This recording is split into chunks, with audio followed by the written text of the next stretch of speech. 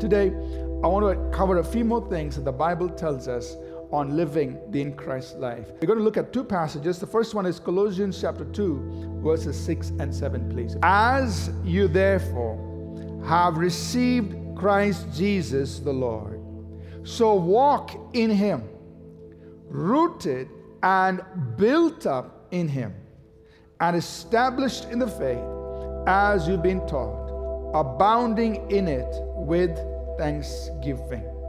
Paul says, as you have received Christ. So you have received Christ. What's he telling us now?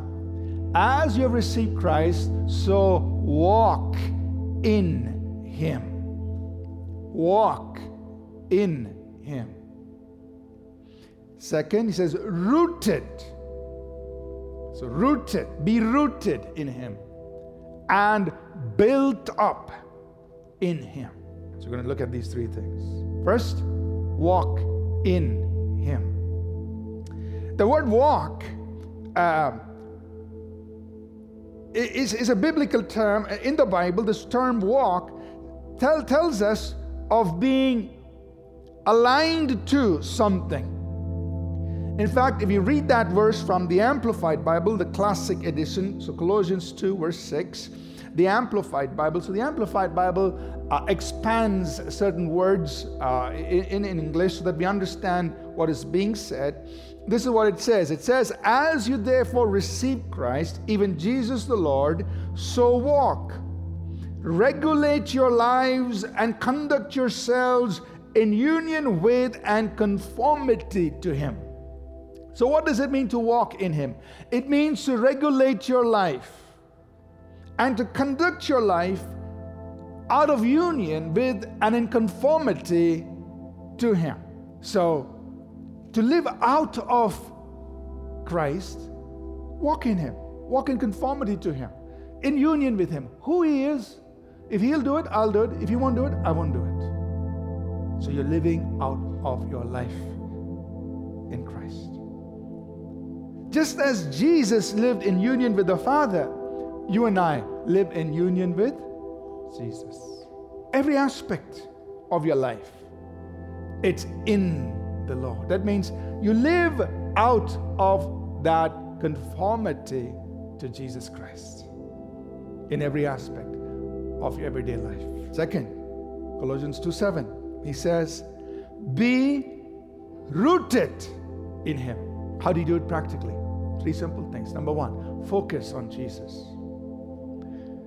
Yes, we can listen to the ministers of God who preach and teach us and, who are serving us. That's fine, okay? But your focus is not on him or her. Your focus is on Jesus Christ. Second, develop your relationship with Jesus. Your relationship with Jesus.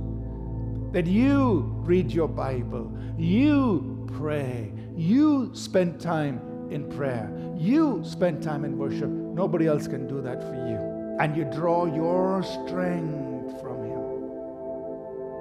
Because that's what the roots do. They provide the supply. So you're drawing your supply from Jesus Christ. And the third metaphor he uses in that same verse, Colossians 2 verse 7, be rooted and built up.